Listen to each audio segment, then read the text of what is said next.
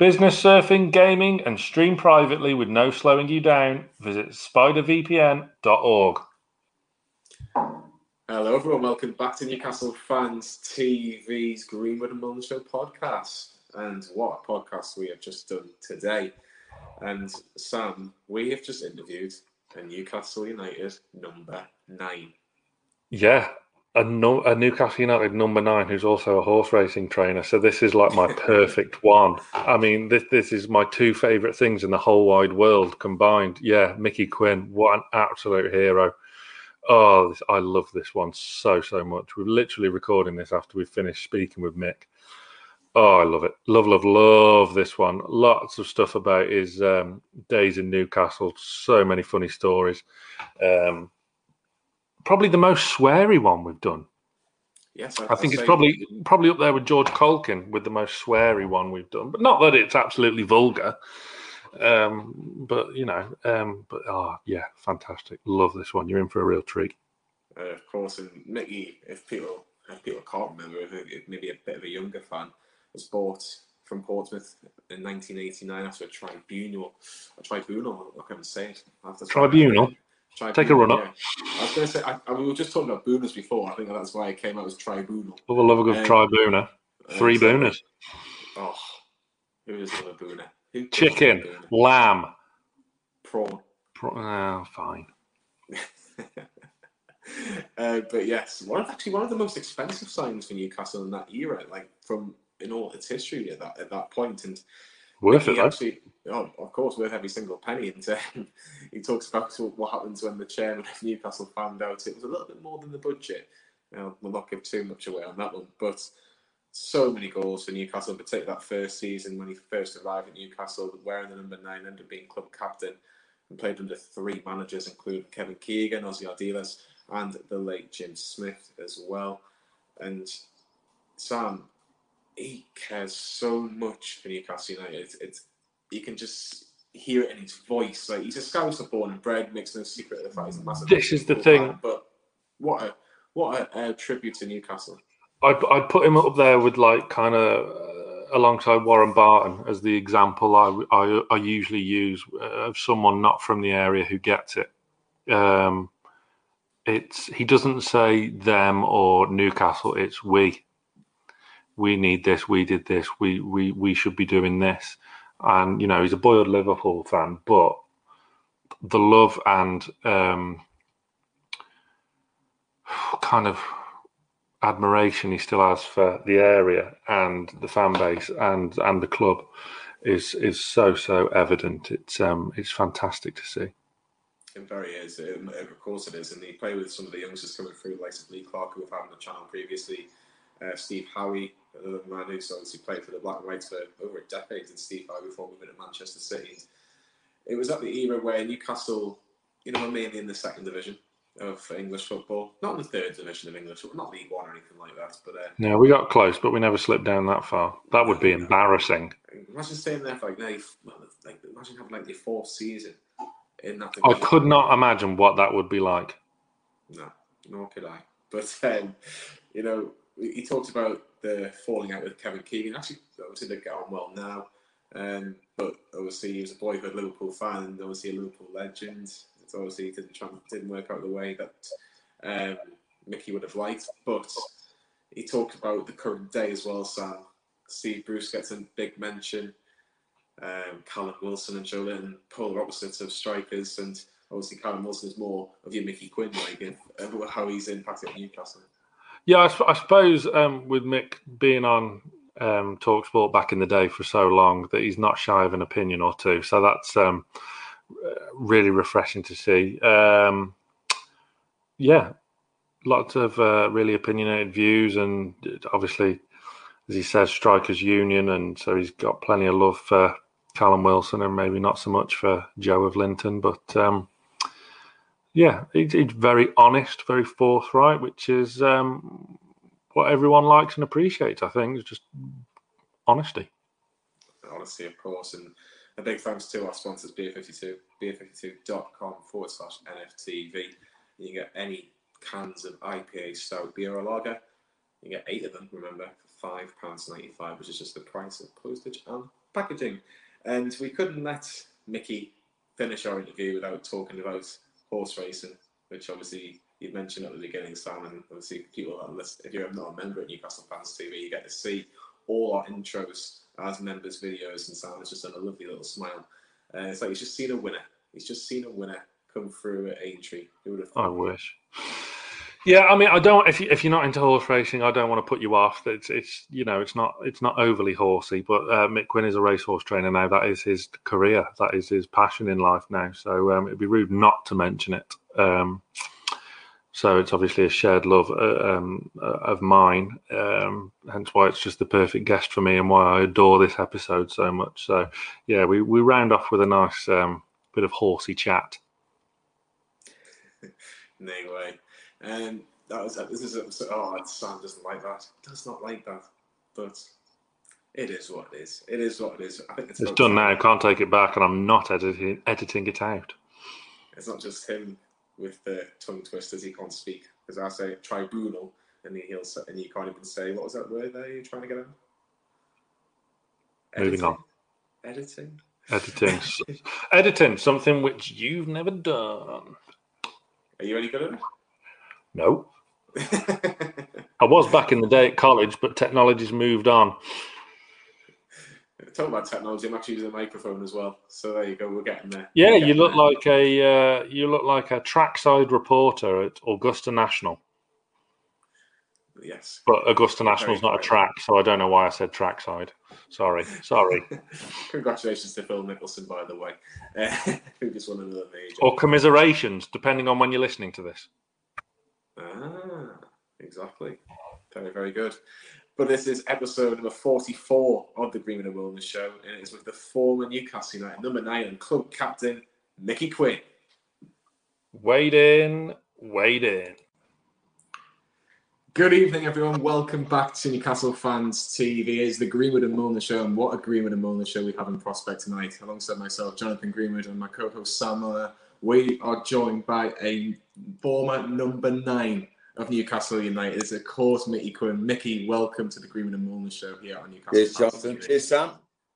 Good to see you. Mickey, well, July 1989 was where it all started for you in terms of your association with Newcastle United, and you left Portsmouth. And was it a bit of a wrench to leave Portsmouth to join Newcastle, or did you just jump at the chance? No, it was. I was ready to go. I was ready to leave Portsmouth. I mean, I'd probably gone too long there. They sacked Alan Ball. John Gregory came in. I was made club captain. They were trying to build a team, but at the time, they were skint going nowhere, middle of the table, and my contract was running down. And I remember going in to see John Gregory and the chairman, Jim Gregory, who was the old Queen's Park Rangers chairman. He was there now. And basically, long story short, I said, what you're offering me to stay? And it was like another £5 a week. And that was it. And I thought, well, they really think a lot of me, don't they? You know. So I told them where to stick the £5 a week. And then what happens is your contract runs down and you wait for clubs to come in. And at the time, I think Kevin Dillon, who was at Portsmouth with me, was at Newcastle, and he rang me up and said, would you be interested in coming to Newcastle? I said, yeah. He said, how much do you think, Jim Smith was managing Newcastle, how much do you think they want for you? I said, well, they want a few quid. I said, 27, 28, whatever it was, leading goal scorer, every club I've been to. So the process was, boys, that Newcastle only had about 350 grand to spend. And at the time, Portsmouth put a price tag of 1.5 million on my head. So then Portsmouth offered 100 grand. Newcastle offered 100 grand. Portsmouth 1.5 million. So it goes to a tribunal.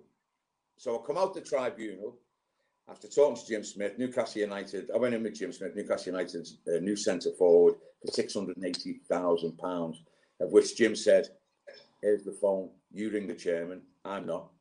Because he only had 350 grand max to spend on a striker, of which I rang go McKeague. I said, Mr. McKeague, he said, no, bunny lad. He said, you've just signed. He said, yeah. He said, how much? He said, 680 grand. He said, you better be bloody good. I thought, what? I mean, not welcome, we'll do the business. You better be bloody good. And that's the way it went. I went up to the northeast from the south coast, met Jim, and I didn't realise. I mean, I realised the club was massive. I didn't realise how much disarray they were in at the time. I mean, you must remember Supporters for Change. They were relegated the season before. The fans were burning shirts on the pitch. I mean, it was unbelievable. I didn't see that side of it, but when I went there, Jim, sat me down and explained everything to me, and he said, "Look, we've got to turn this around quickly, get the fans back on side." And I said, "Well, I'm your man." And then he talked me out of wearing the number 9 because he said, "What shirt do you want?" I said, "Well, there's only one shirt up here, the number 9, bleeding out." I said, "It's legendary." He said, "Well, let me tell you now, everyone who's wore it, no one's scored 20 league goals for 20 years since Malcolm McDonald." So I said, "I'll wear it, not a problem." And I got the number 9 shirt. I settled into the northeast very, very quickly. People, just like Scousers, Geordies, we got on like a house on fire, sense of humour, working class. That was before I even kicked the ball. I just settled in straight away. That sounds like kind of Mike Ashley bargaining tools. Like they want 1.5, we'll offer 100 grand. Like Arsenal want 20 million for Willock. So I've no doubt in my mind we'll open the bidding at 6, something like that. But I think it was just because it was contract running down. It had to go to a tribunal, you see. So I mean, yeah, they'll have their own poker war over prices and players. And to be fair, Ashley's not bad at that. That's what the only thing he's good at, isn't it? Yeah. Yeah, too right. But what was your first kind of impressions of the area and also the fan base? Because I seem to remember there being a famous story of a famous sign from one of the supporters that was the first day. First day I went to see Jim. This all happened on the same day. Went to see Jim. In between Jim watching the racing, signed the contract, agreed to the number 9 shirt, and then I took the family down into Newcastle city centre just to get a flavour of the city. People walk around, new club, very excited. And then there was about 800 or 900 supporters for change marching through the city centre. Sack the board, singing sack the board. It was a very faint sack the board because you're a bit further away. Sack the board, and it got louder. Sack the board, sack the board. And they're coming towards me. Got the kids, and I'm looking. And they go, sack the board, sack the board. And they walk straight past. Not one of them recognised me, by the way. And I suppose being down the south coast. No one knew Portsmouth because we were in the big league. Newcastle were in the big league before. Anyway, and then I spotted one had a sign. And on the sign, it said, "Who the fuck is Mick Quinn?" I thought I just signed. I was so excited to sign. And I don't know whether you can swear on. Can you swear on this? Yeah, of course you can. Oh, fuck yeah. But that's what I said. Who the fuck is Mick Quinn? I thought, welcome to Newcastle. I think I've got my work cut out here. But you couldn't have started any better, Mickey. That game against Leeds United. And you talk about the late Jim Smith, who was obviously the manager when you arrived at Newcastle. Yeah. How did he get the best out of you? And can you talk a little bit about that game against Leeds United when you first arrived in Newcastle?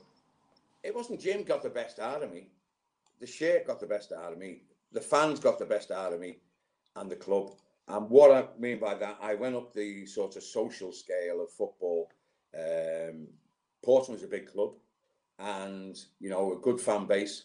But Newcastle took it to a different level. And what I liked about the Newcastle fans prior to that Leeds United game when I made my debut was that I mixed, socialised, anything can get me a haircut, walking around the town, getting to know the people, getting a feel of the city. And that's what I did.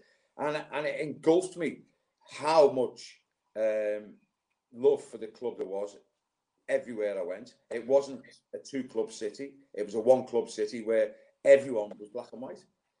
So I knew what I was in for when I went there. And with that Leeds game, I mean, I knew what we had to do. Never dreamed of getting 4 on my debut. I just wanted the first goal just to release the pressure. I always knew to score goals. Always knew to score goals in the black and white shirt. But to get off to a good start was the important thing. But I think we went 2-1 down at one point, didn't we? to Leeds. And then we came back, and me and John Gallagher got the goals. But just getting the first was like, yes, get in, number 9, penalty, Gallagher's end.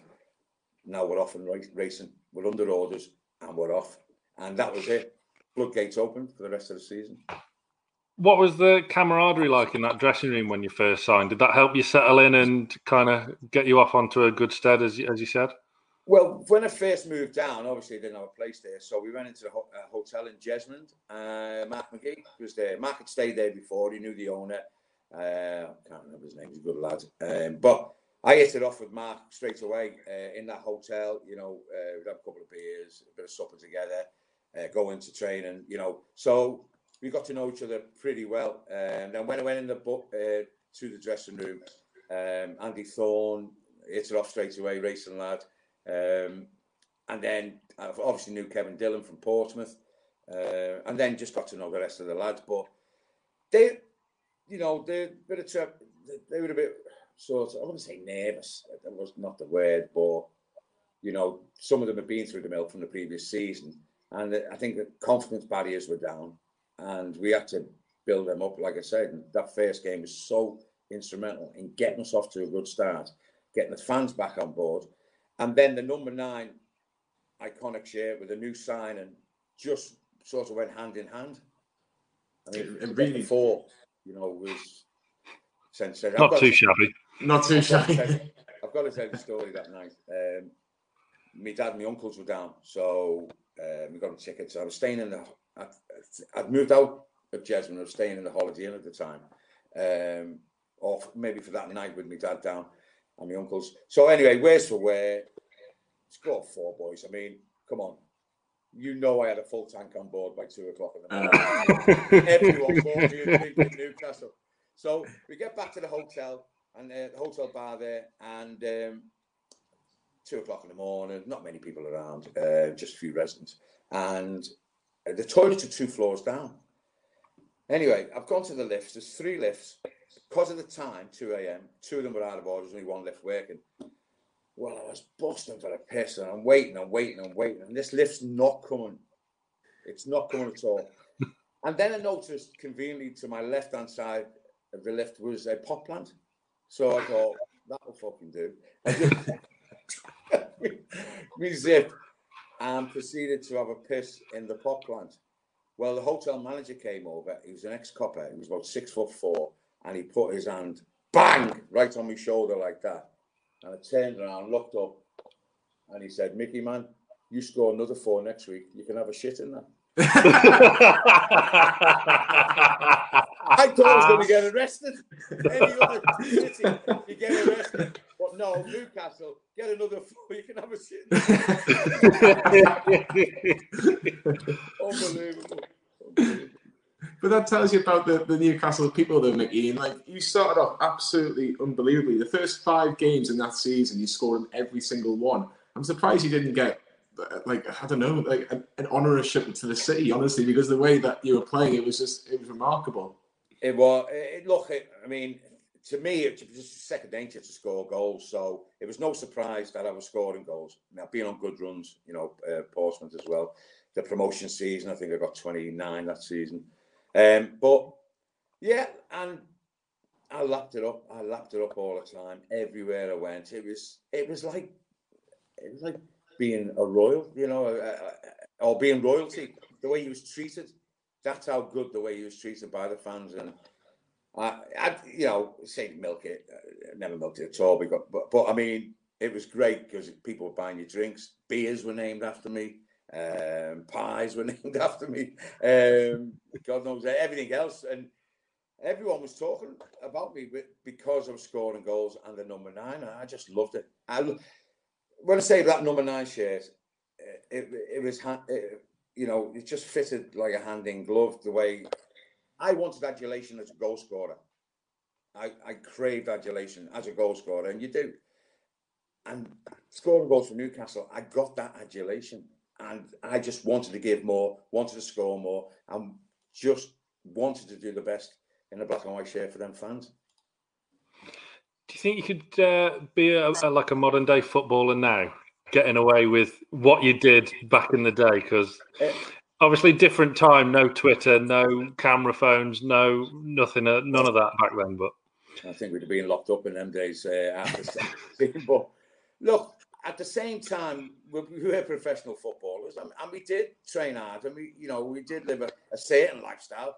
But I've always been the opinion of one or two of the other lads that you've got to enjoy yourself, you've got to let your hair down when things are going well. Or, your head would explode with stress, especially the Goldfish Bowl Newcastle was. Don't get me wrong, I'm talking to you about the successful side of me scoring goals, but there was players there. I remember Chalk and Cheese, a blonde lad from season before, big blonde lad, and he stuck 2 fingers up to the crowd, and he was on his bike pretty sharpish, He couldn't go anywhere. So, yeah. You only did the one finger. I didn't do that to the fans. That was for the referee. No, I don't. Someone just shot me down there like a big airy ass centre half, and he gave a free kick to them or something. And I went, "You sure?" But, yeah. So if you did well, then fans never forget you. If you didn't do well, you was gone. Basically, there was no hiding place. No hiding place either way. Yeah, 100%. We've got a question from Keith Roll, if Sam can put that up on screen. It says, who was your favourite manager, Mickey, when you were at Newcastle United? And maybe a more wider question, who was your favourite manager in your career? Yeah, I had some names. Well, you look down at Newcastle, I really liked Ozzy. And he didn't really get the time. Obviously, we probably had Kevin lined up at the same time when the team was struggling, which he was only there 3.5 months. But I'll tell you what, he came in like a breath of fresh air after Jim. The training was different. A lot of 5-a-sides, a lot of passing, moving, one-touch football. And all the babies were coming through and blossoming at the same time. And babies, I mean, like the Clarkey, Watto, Howie, Robbie Elliott. There's about 4 or 5 or 6 of them there. And so he was encouraging these kids to express themselves.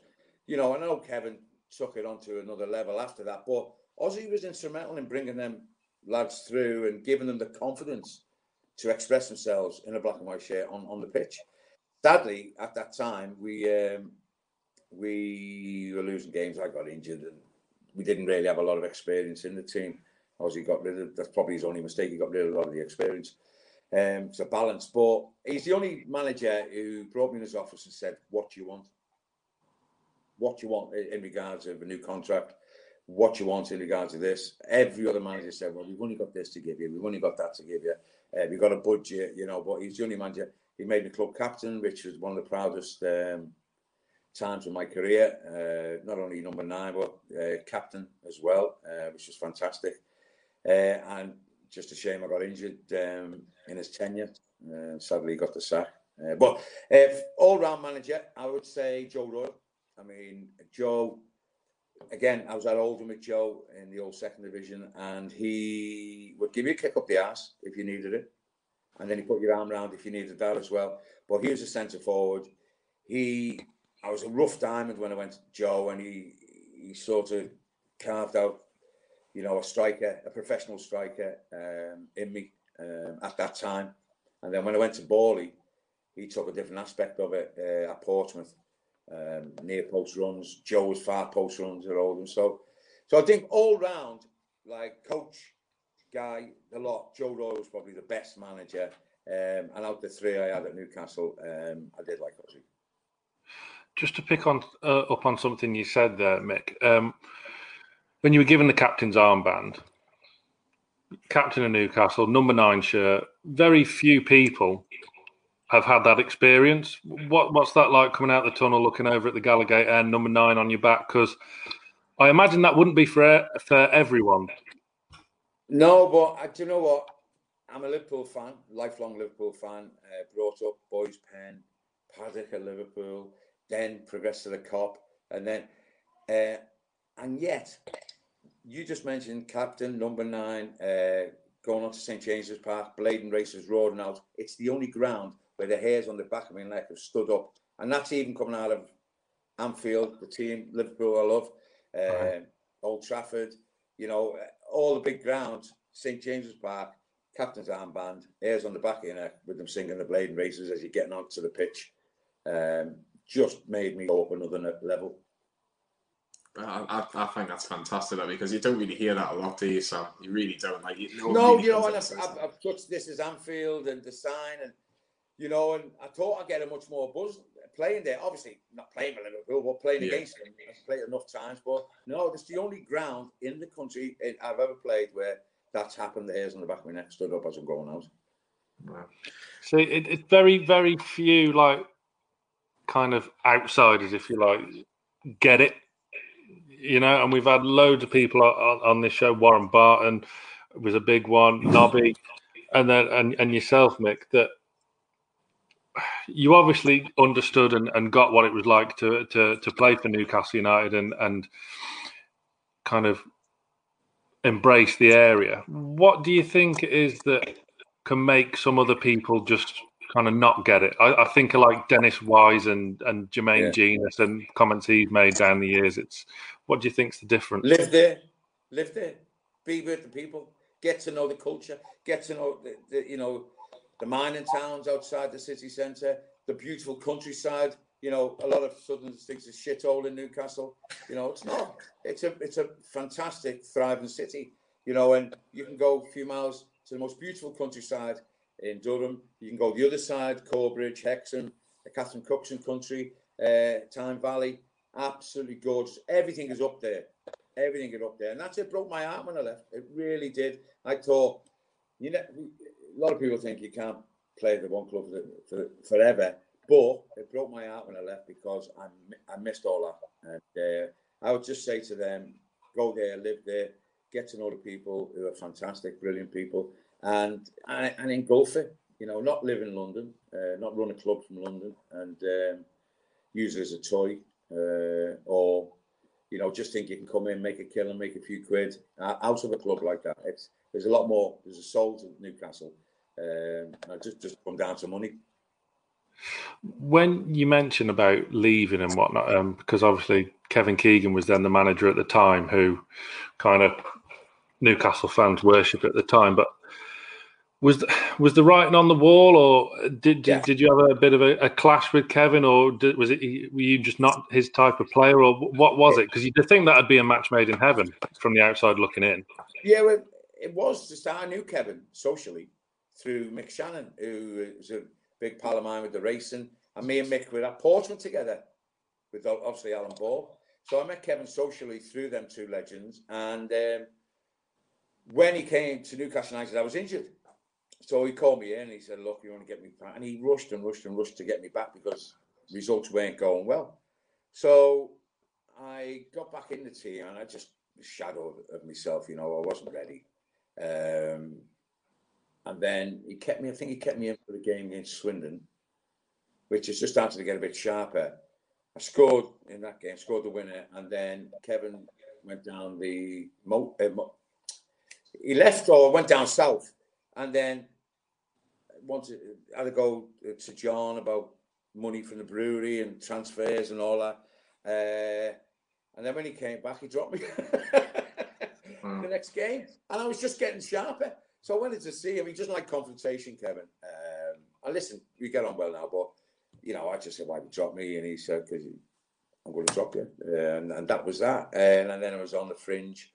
And then when we stayed up, the next following season, the promotion season, I went in to see him pre-season. And I said, look, you know, I'm really hungry. I want to do well this season. And he said, yeah.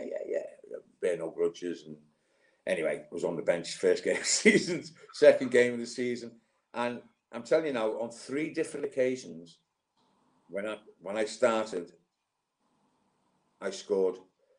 And every game, like played the League Cup, we played Leicester, I think, or someone. We won 2-0, I scored the 2. Next game was dropped. Then I got back in through a suspension. I scored again. I was dropped the next game. And then something else happened. I was back in the team. I think Portsmouth, we played. I scored another 2. And then I got dropped again.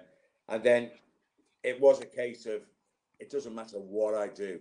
I don't think I'm going to please him, or I don't think. And listen, we had Gavin and Peacock, and we had Ned there, and competition with places, and we had a fantastic squad.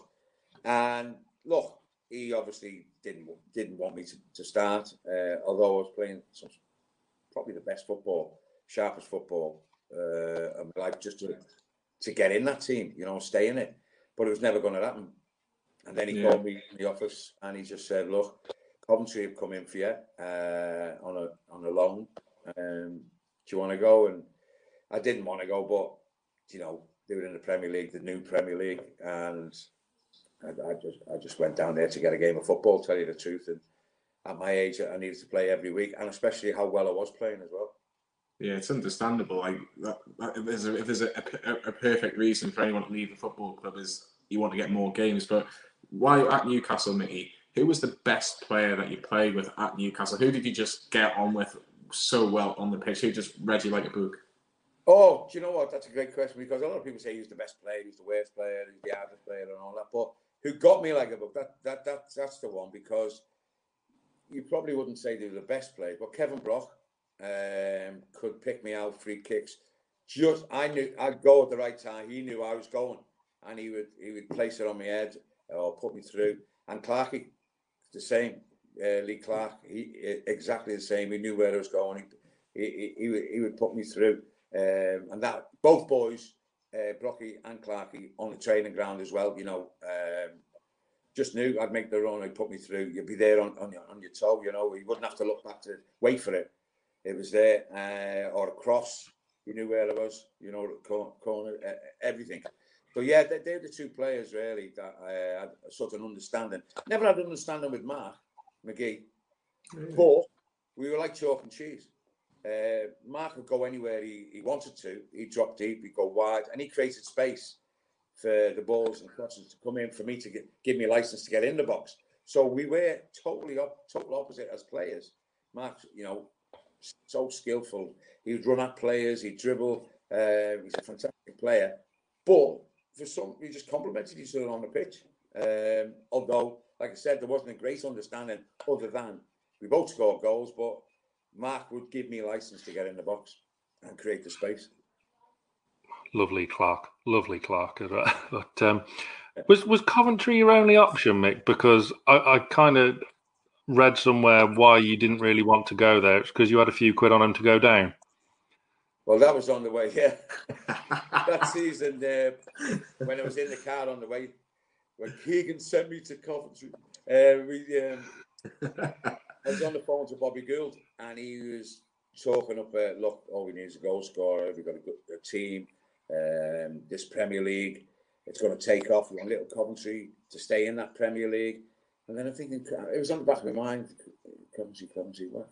Jesus, Coventry. And then while Bobby was talking, I got my wallet out, and I looked at the start of that season at £100 Coventry to be relegated from the Premier League at 8-1. And then Bobby's on the phone saying, "We want you to score the goals to keep us in this Premier League. We don't want to go down." Well, you knew what happened after that. Yeah. I'm assuming you were asking for a £900 bonus to keep them up at the end of the season. But yeah, it was surreal. I mean, as a professional, I forget the clubs that I play for, but you know, I started off at Derby County in a team that was in the old Division 1 and hated it down there, and I left and started from scratch again in the old 4th Division at Wigan Athletic, made me league debut 17, and then trawled my way back up to the big league. And then when the Coventry opportunity came along, I was back in the big league. I flirted with it in Division 1 when we got promoted with Portsmouth, but we got relegated the season after.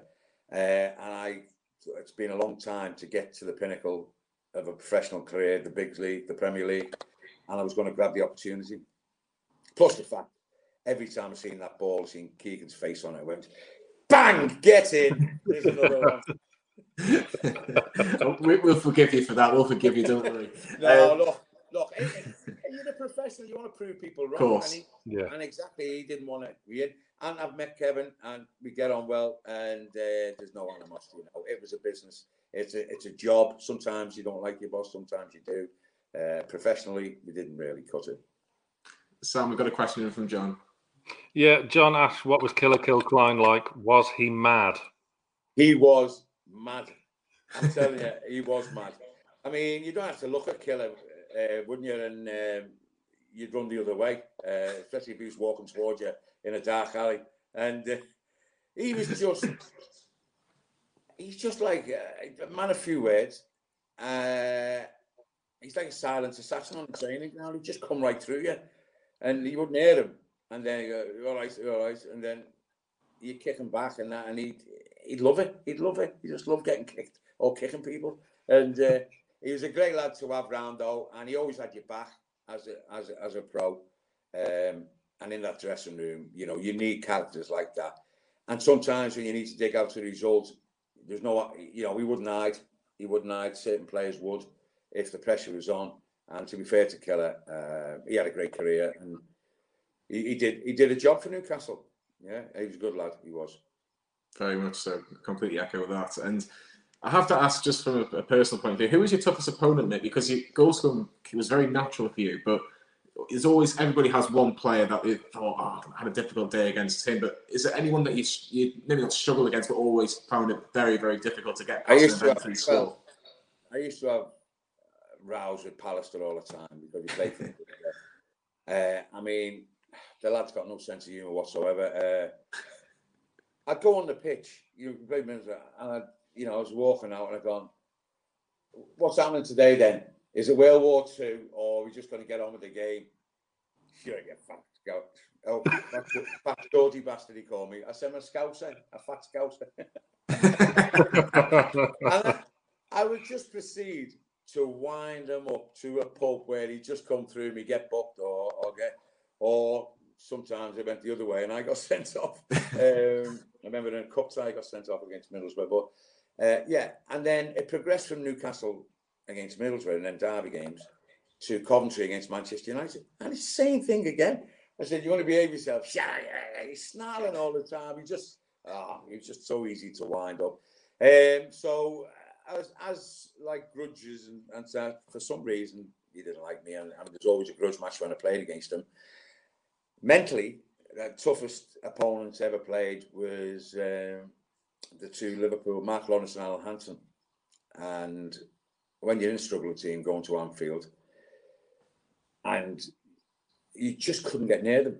By the time I thought about closing them down to get the ball off them, they'd moved the ball 3 passes ahead of me thinking about closing them down. They were all just sensational as footballers. Not necessarily aggressive kick yet, but just the way they played. It was silky, smooth. They'd come out with the ball, they'd move it, they'd pass it, and you just couldn't get near them. It was like chasing a ghost. You just couldn't get near them. So that was mentally the toughest. We got played against them a couple of times and never got a look in. Never got a look. And then you think, well, what can you do as a pro to get back to do something? So dead ball situations, give them an elbow in the ribs, stand on a toe, try and upset them, how cool they were. And that's all you could do because my team wasn't good enough to put them under pressure or create enough chances to hurt them. Did that kind of not annoy you, but obviously being a boyhood Liverpool fan, did you kind of wish that the team was just a little bit better to give them a real go? Because obviously they were the outstanding team of that time, but was there a real thing, I want to get one over on your own team sort of thing? It's always that, yeah. Just that your team had to be Liverpool in the 80s and, early 90s when John Barnes, Peter Beardsley, are sensational footballers, and a joy to watch them. But I did get one over them at Coventry over the Christmas period, and when I was flying, Graham Souness was manager, and we beat them 5-1, and I got a couple of goals in that game, and that was satisfactory. And then same season I got 2 goals over Everton, so I balanced it up with 2 sets of fans as well. All the Everton fans, my dad had a pub at the time, so when we beat Liverpool 5-1, I went back to my dad's pub in Liverpool after the game, and all the Everton fans were buying me drinks. And then we beat Everton 2-1 Coventry, and then I went back to the pub and all Liverpool fans were buying me drinks. I'm a Coventry fan, so yeah. You just want to do well against your sort of home teams, and just say to everyone, look, I think I've done all right, professional footballer. Well, certainly, you certainly have, Mickey. And what was your biggest highlight at Newcastle before we talk about the current day of Newcastle? Like, what was your main highlight in your playing career at Newcastle? It's going to sound a bit corny, put that number 9 on, because I think, like, it's drummed into you, Milburn, Hughie Gallagher, McDonald. It's just drummed in.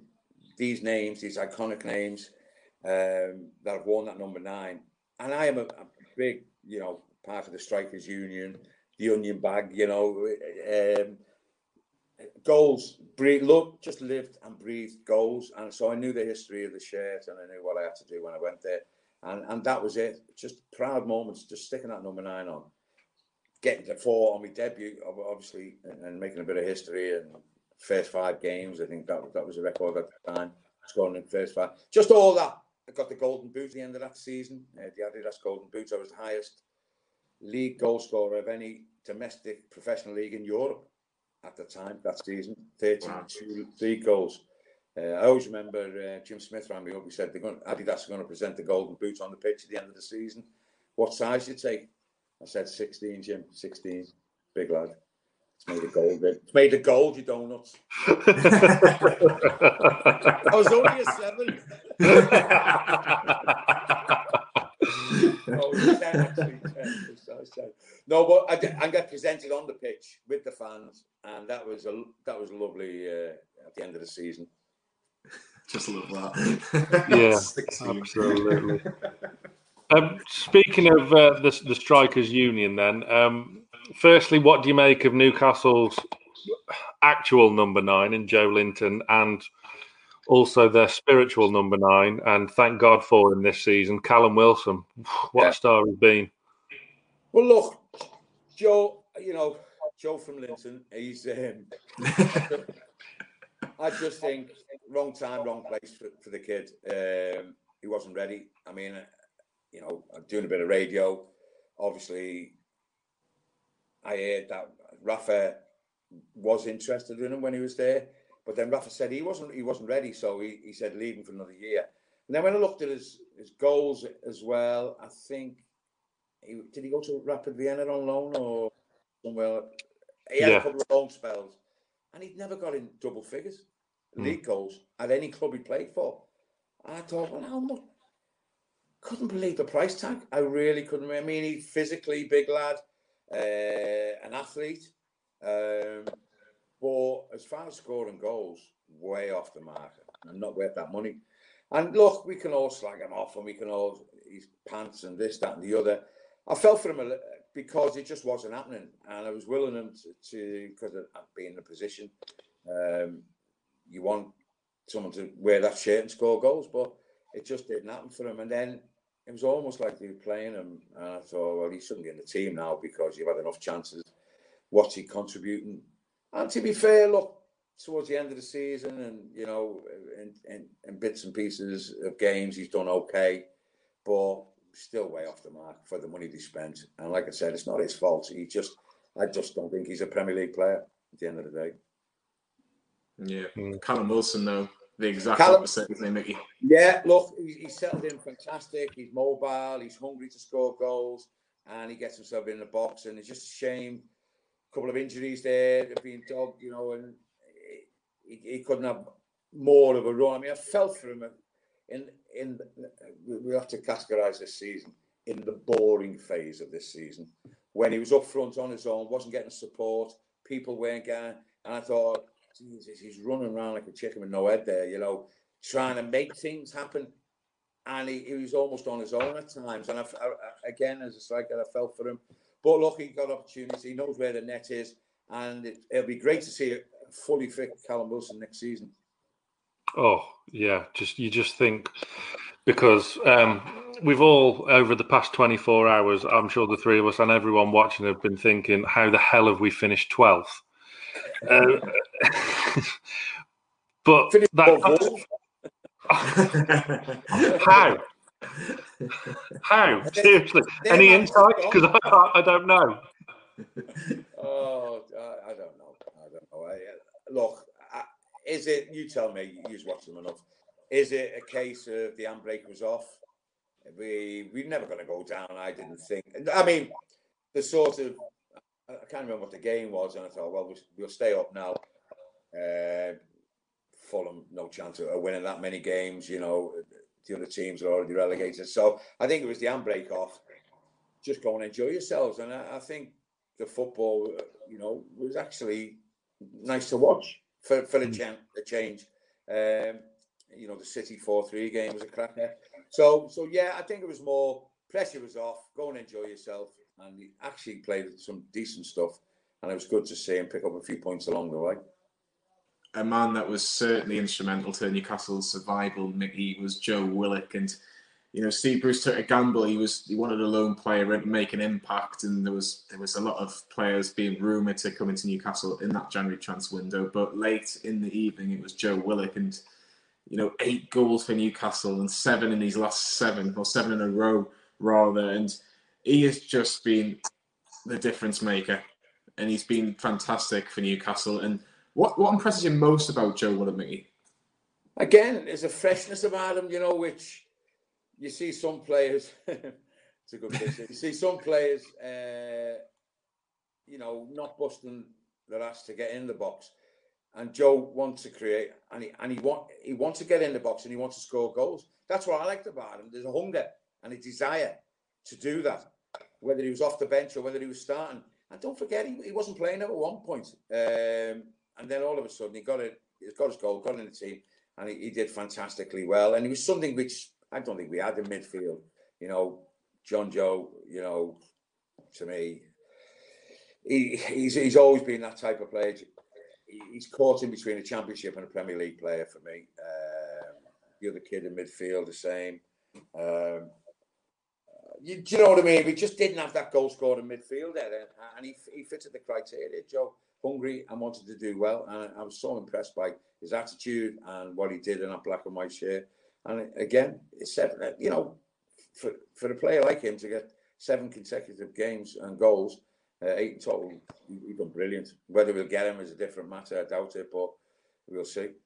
Yeah, never fall in love with lone players. It's not a happy ending. Oh, that's the heartbreaking thing, isn't it? You know, because the fans obviously took to him as well, and you know, it's just a shame if he doesn't come back.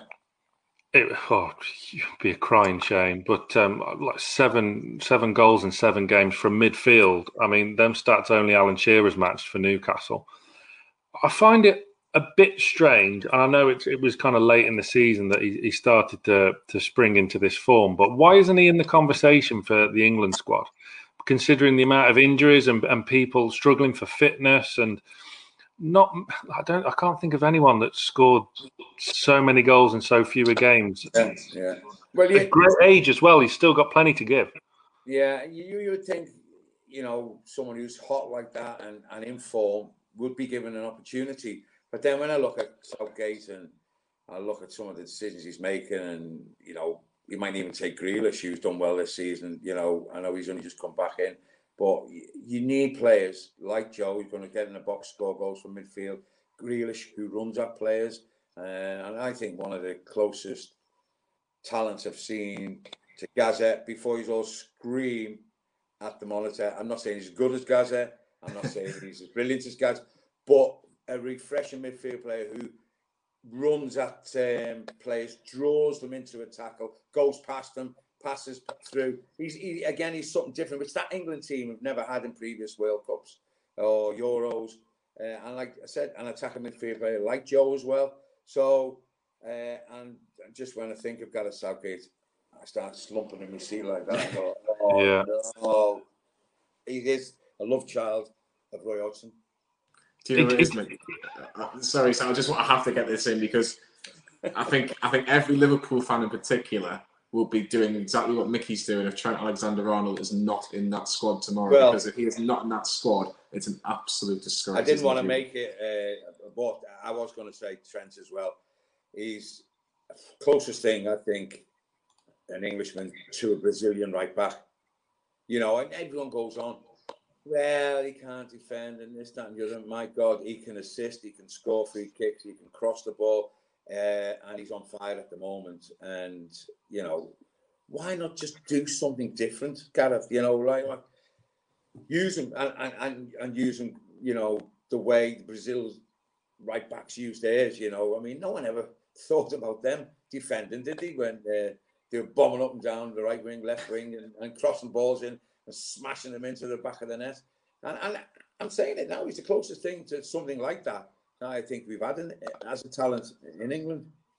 You would think as well the system Southgate plays would be perfect for someone like Alexander Arnold, because playing three centre backs, and he plays with about 19 holding midfielders all crammed in there. You would think that's just that energy and that creativity they need from out wide. I just don't understand it. I mean, I know England are blessed with right backs because it's about the only thing we are blessed with. But I just find it really, really strange. And Gareth Southgate just never comes to watch a Newcastle game anyway.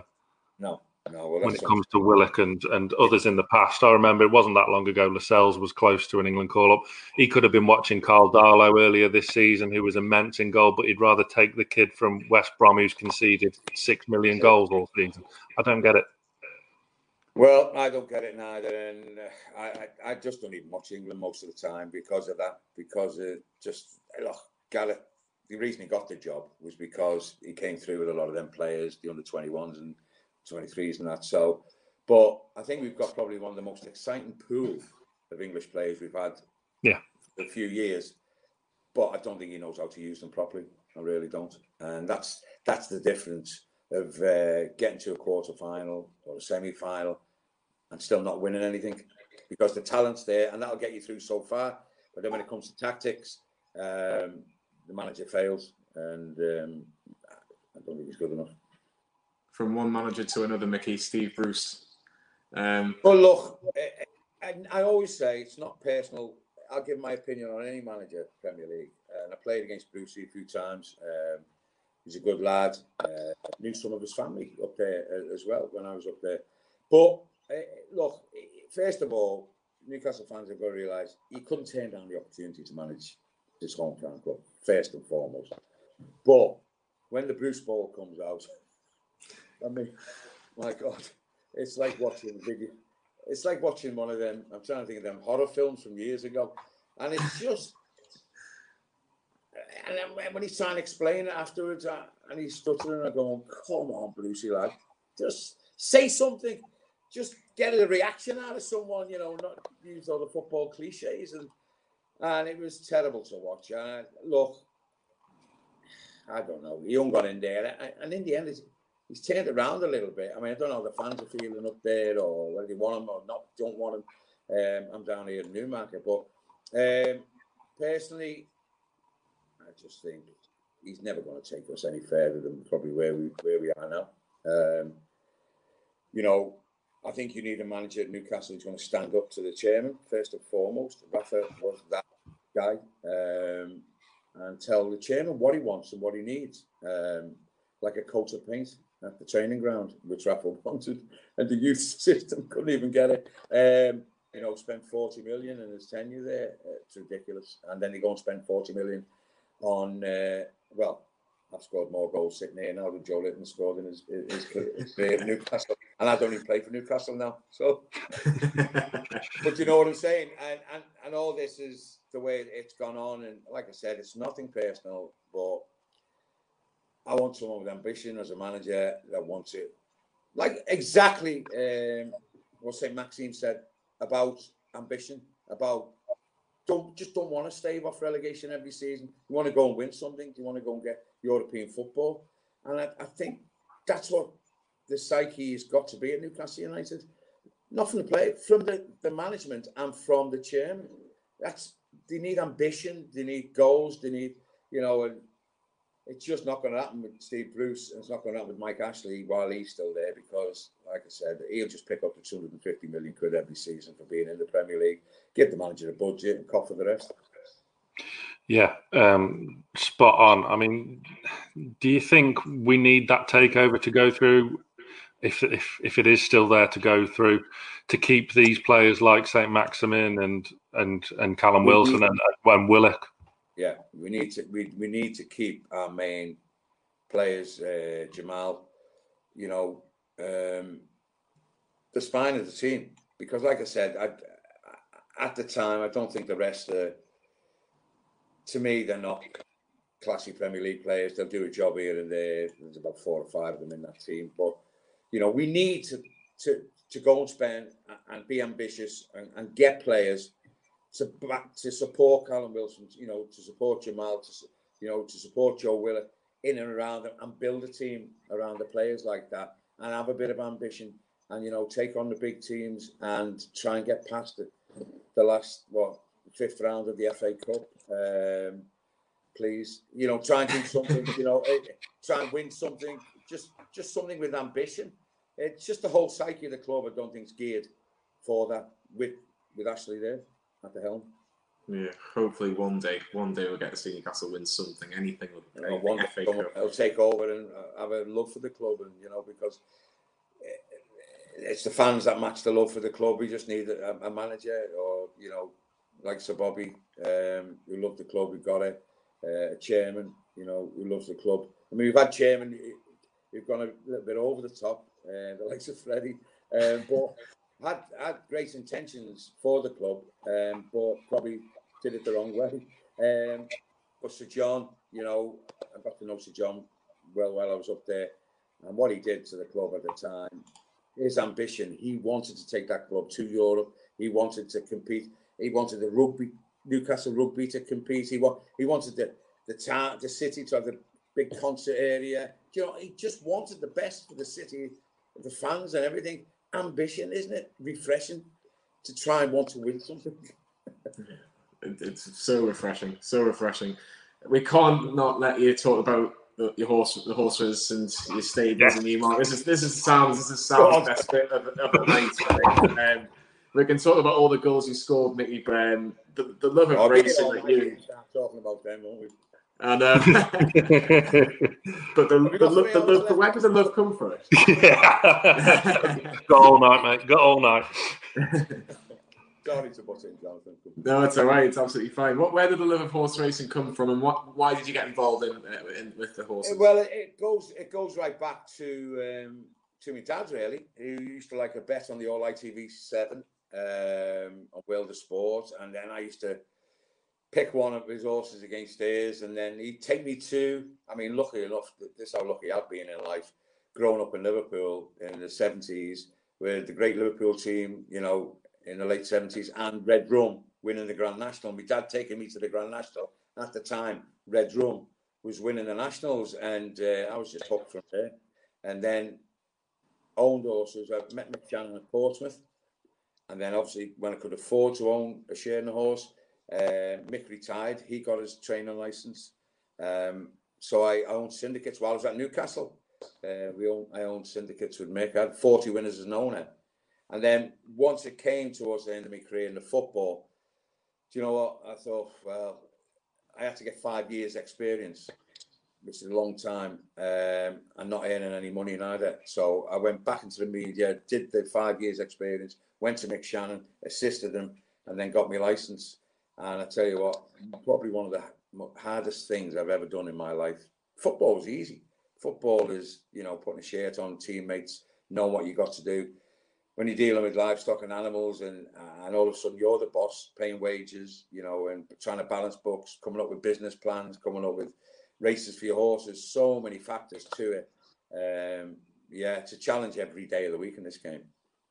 Oh, but you wouldn't have it any other way, would you? It's such a fantastic game. I wouldn't have it any other way, but a few more quid in my pocket, that'd probably be the best way.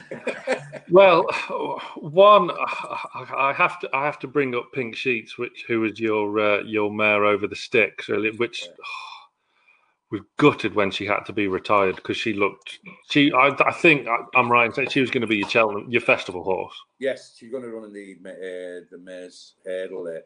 And at that time, she was the best mare in England, what she'd done on the track. I bought it, funny enough, off Mick Shannon. Mick's owner had to sell her, and we started off and put her over hurdles, and she just jumped so fluently, so accurately, and so quickly. It was just breathtaking to watch. Schooling at home, then going to the racetrack, and she'd improved each race. She won 4 on the trot. Yeah, and the races were better races each time. And the 4th race she won was a stakes race at Newbury on Hennessy Day, and she beat all the big trainers there, the likes of the Hendersons and the Nichols, and we were only really scratching the surface of what she could achieve, the way she demolished that good field on the day. Sadly, 2-3 weeks later, she got an injury, which wasn't life-threatening, but we couldn't carry on the training with her because the injury wouldn't stand up to the training. So we had to retire her. I was gutted because the good ones come along. I count on one hand. We've been training 20 years now. The good ones we've had. And then I hadn't had a stakes winner for about 5-6 years. And then she came along, and then she was taken away as soon as we had the stakes winner. So it was gut-wrenching for the owner, myself, the staff, everybody. But listen, at least she won 4 on the spin, and she won that stakes race. And she's now in foal because it's a Nathaniel. So very nice. Yeah. So any of the viewers don't know, Nathaniel, very good racehorse, got chinned in his own right.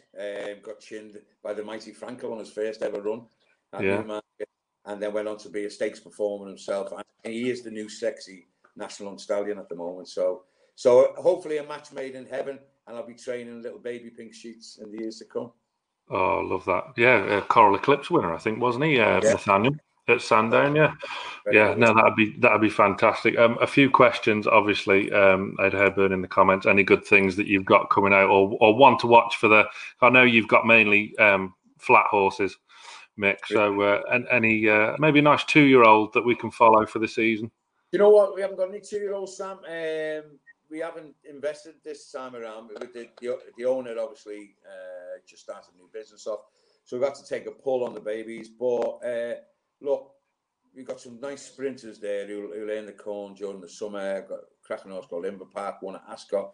Recall the Show and Invincible Land, and they follow them all this summer, and you learn a few quid because they'll win their races. They've already won races, and they're not finished yet. I still think they're on handicap marks that they got capable of winning more races. It is the ultimate aim to kind of have these kind of dream horses in your stable that you can go to these festivals with, whether it be on the flat or over the sticks, and to put it to the big guns. It is numerically, numbers wise. We're not big yards, we'll have 10 to 20 horses in and out through a season. But I've got like I said, Kenny Bruce, my main man, my main owner. He's got the ambition I've got. He's got the same enthusiasm I've got to build up the quality, to take on the big boys, and to try and get. And we're breeding as well. We've got a Cracksman yearling there ready to come in train at the end of the year. So we're trying to improve the quality, and it's very hard to compete when you see a trainer down the road here. John Gosling's got 350 horses, and you've got 15. Do you know what I mean? But the dream is. Well, it's your choice to move to Newmarket.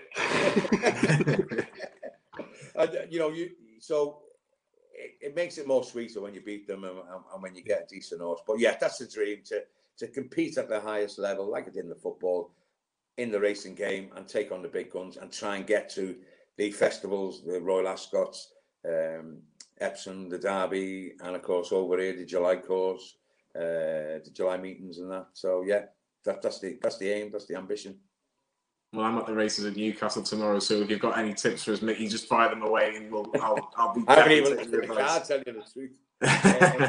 Hey, listen, fantastic track, Newcastle, and I used to love the plate day. Tell you what, very rarely came away from that meeting sober. Oh, too right. Had my stag do there. Best way to do it. Mickey, it's been an absolute pleasure having you on for the last hour or so, talking all things football and a little bit horse race. I'll get that in for Sam near the end. But Mickey, honestly, thank you so much for giving up your time. Obviously, difficult circumstances with the end, hopefully, of this pandemic. Well, we hope so, and just hope the takeover for Newcastle fans will eventually happen. It's lasting longer than Coronation Street, and I just hope whoever comes to that club in the future can have some ambition and win something, and that's what I'd love to as an ex-player. But yeah, Jonathan, cheers. Sam, good to speak to you. Stop ringing me for tips all the time, Sam. That's fine. Just next time you've got a runner at Wolverhampton, which is down the road from me, just let me know, and I'll buy you a beer if it comes in. Nice one. All right, boys. You take care. Take care, Mickey. Thank you very much. Sam, where can people get this podcast? Podcast is available everywhere you can find podcasts. Apple, Google, Amazon Music even, and Spotify as well. Fantastic. Well, for myself, Sam Milner, and the former Newcastle United number 9 and captain, Mickey Quinn, we'll see you all very, very soon.